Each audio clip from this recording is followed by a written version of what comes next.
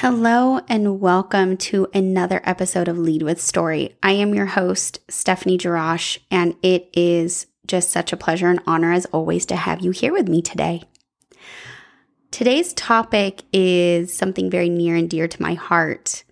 It is a practice that has completely transformed and changed my life. And when I say that, I don't say that lightly. It really is something that completely and forever has shaped and will shape the way that I live. It provides me a more fulfilling life, a joyful life, a life adventure, a life of my wildest dreams, really. And the good news is this practice isn't necessarily time-consuming or strenuous in any way, but it does require presence. It requires you to be present and show up. And I'm going to share that with you today. I'm going to share how we do that today. I want to give credit where credit is due. The name of this practice is not something that I came up with. That said, I have over the last 15 years been engrossed in personal development and self-development, psychology, neuro-linguistic programming, just working with such amazing individuals. Now, I know it was said somewhere with one of these amazing people, but I don't remember who that is. But just so you know, I did not come up with the name of this, though the concept, I had done something similar, but the name is definitely not the name that I came up with. So I'm going to just making sure everyone knows that. In case you didn't know, and many people might not know this, it's quite personal, but I want to share here. The practice that I brought into my life really happened about 16 years ago. As of this year, it's been 19 years since my mother's passing. My mother was a pivotal person in my life, a role model, and someone who, the passing just changed the trajectory of my life completely. And I say that wholeheartedly.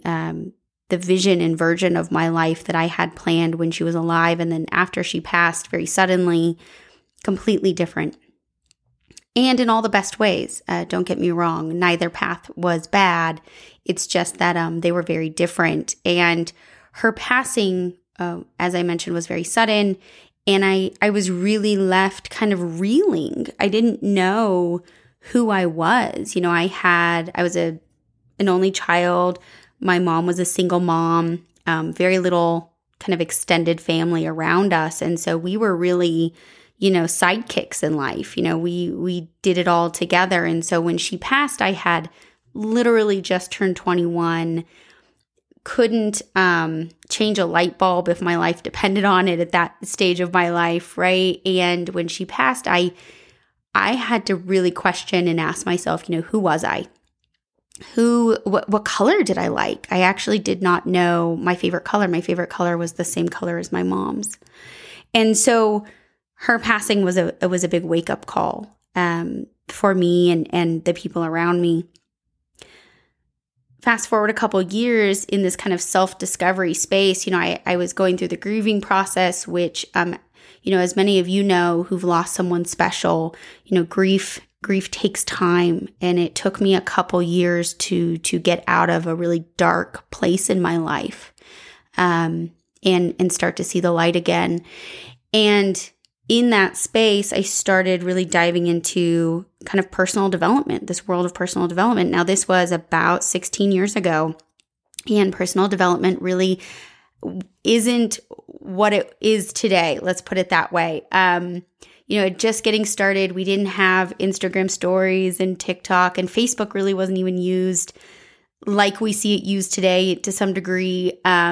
And so, I was buying books, and I was at the time living in San Francisco and going to these amazing conferences and talks and doing a lot of yoga and traveling. And as I came out of the light or the darkness and came towards the light in that grief period and diving into personal development, I quickly realized that I needed to live my life for me.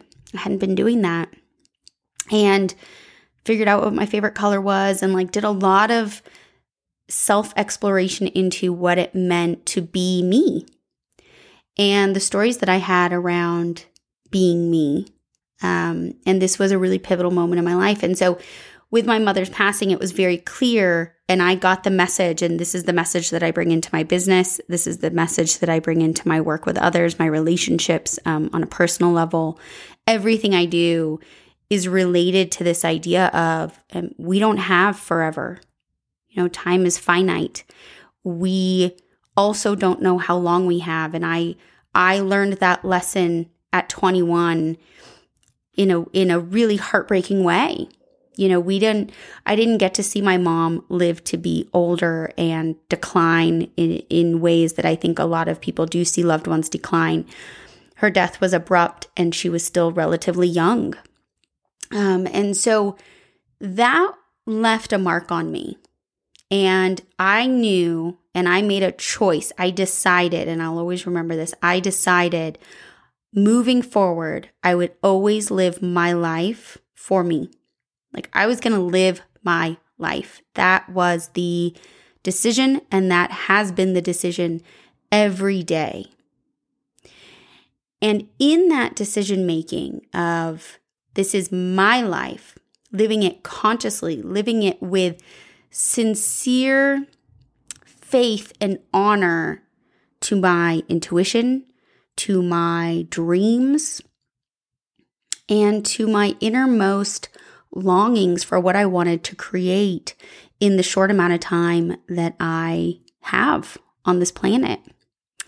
I came up with this practice that every year I do. So it's a yearly practice. I think you could probably also do it every 6 months.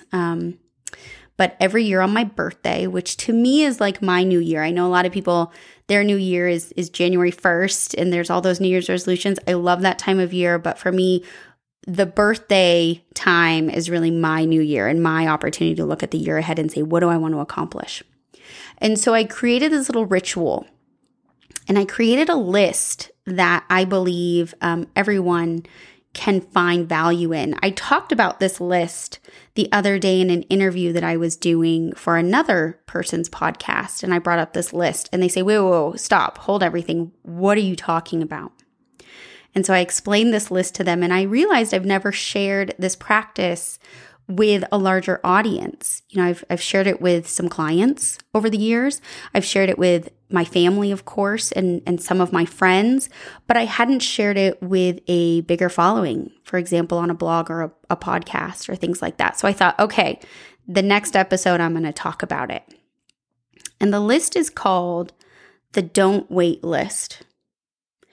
And it is what exactly it sounds like. It's a don't wait list.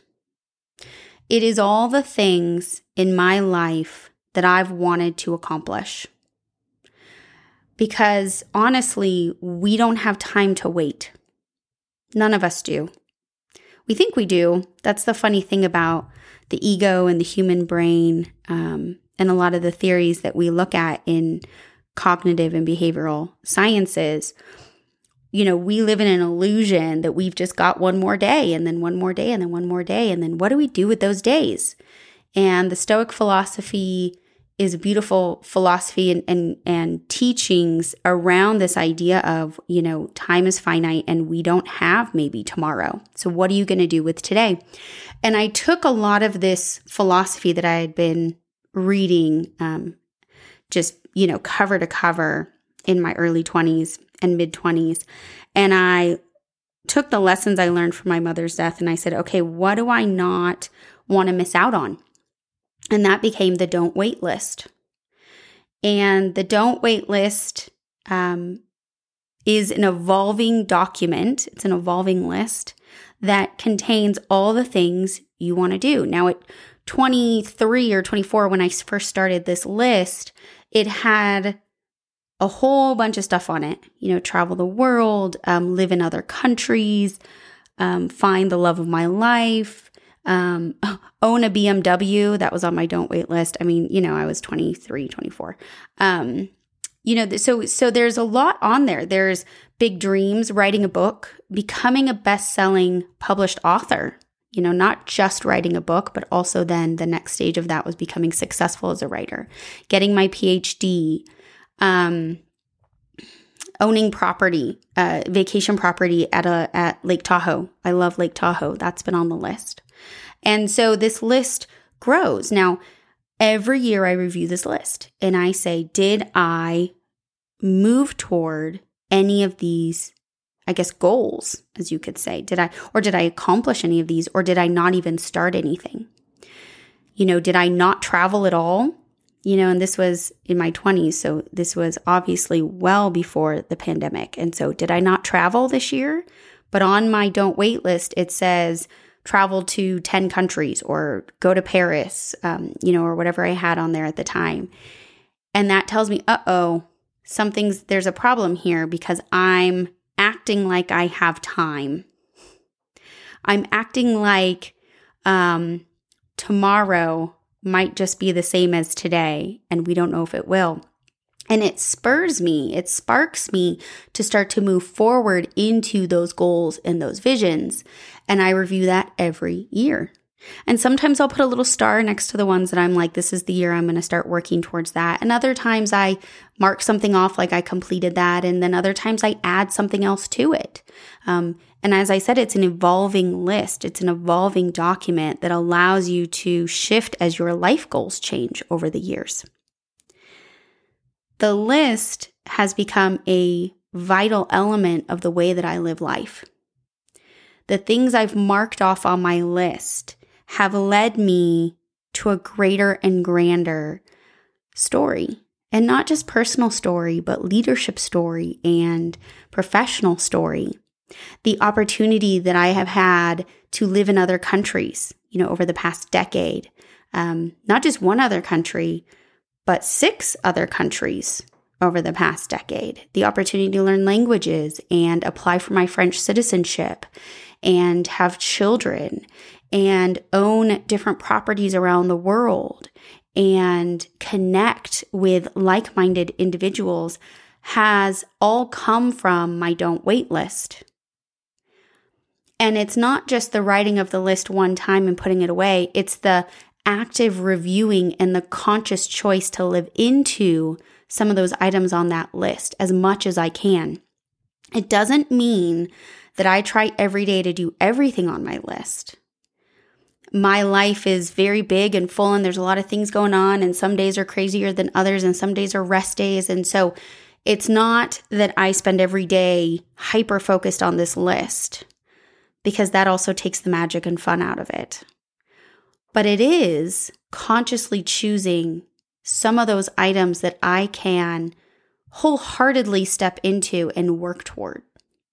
Now, sometimes, especially in my 20s, travel wasn't always an option. It takes money to travel. And in my mid-20s, I didn't necessarily have a lot of money for travel.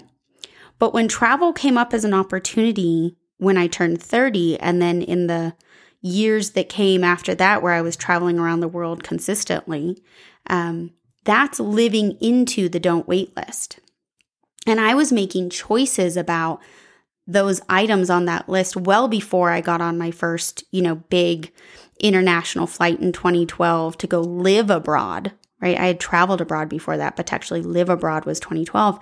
And so the conscious choice of doing that came from smaller choices every day because I was conscious of my don't wait list. And that was and continues to be a pivotal element to how I progress on my list. So while I'm not maybe writing my book today, which is on my list still, right? I am writing a dissertation. I am constantly thinking about what I would write. And I use Evernote for my notes, and I use that to write down, ideas that come to me. And I have a note dedicated to my books, like the books that I want to write. And there will be a time and a place in this decade for those books to be born, but not today. And that's okay. But I know consciously they're there. I'm striving toward that don't wait item on that list. And I'm conscious of it. And I'm aware that I don't have to the end of time to finish that book, that eventually it'll have to be done. And maybe it's up on the list next. Maybe it's not. But that's the beauty of the list, right? The list has given me an incredible opportunity to tell a bigger story. And so if you're a leader or an entrepreneur or a C-suite exec and you're out there and you really want, not only on a personal level, to really feel fulfilled at the end of your days, to look back and say, damn, I lived. Like I did that. Like how cool was that? Like I did stuff, like big stuff in the face of fear, in the face of the unknown, in the face of not being sure how it was going to turn out. That's true bravery and courage right there. But if you want to do it also for your professional life, the don't wait list is a must. It's a must practice to have so that you can expand yourself and step into the success that you want. So, my friends, today, if you're sitting here inspired by this episode, take a minute, take 5 minutes, write at the top of a piece of paper or a note, digital note, or your iPad, something, whiteboard, write don't wait list at the top and underline it. And for 5 minutes, even 1 minute, free write underneath there, just bullets of things you want to do that you don't want to wait for, that you realize time is precious. And so you're saying, gosh, I've put this off for 5 years, for 20 years, for a week. Maybe it's getting the most fit you've ever been, or the most healthy, or traveling the world, or buying a one-way ticket. It could be so many things. And whatever comes to mind, just bullet point it out. 5 minutes, max. And then set a timer. Set something in your calendar, whether it's on New Year's Day or your birthday like I do. And just, every year, set it to repeat every year. Review, don't wait list. And if you're really ambitious, do it every 6 months. And start to consciously work your way towards some of these bigger, more beautiful dreams and goals that you have for yourself that sometimes get lost in our day-to-day, that sometimes get lost in the mundaneness of this experience, right? In the to-dos or the emails or the back-to-back calls, right? So take a minute, 5 minutes today, max. And if you liked this episode, please share it. I'd really appreciate it. Leave a review. And don't forget to subscribe to the podcast so you can receive more episodes like this directly. We're on Google, we're on Spotify, we're on Apple, and I do believe we're on almost every single podcast player that you could probably download these days. Friends, I appreciate you. Thanks for listening in. Have a great day.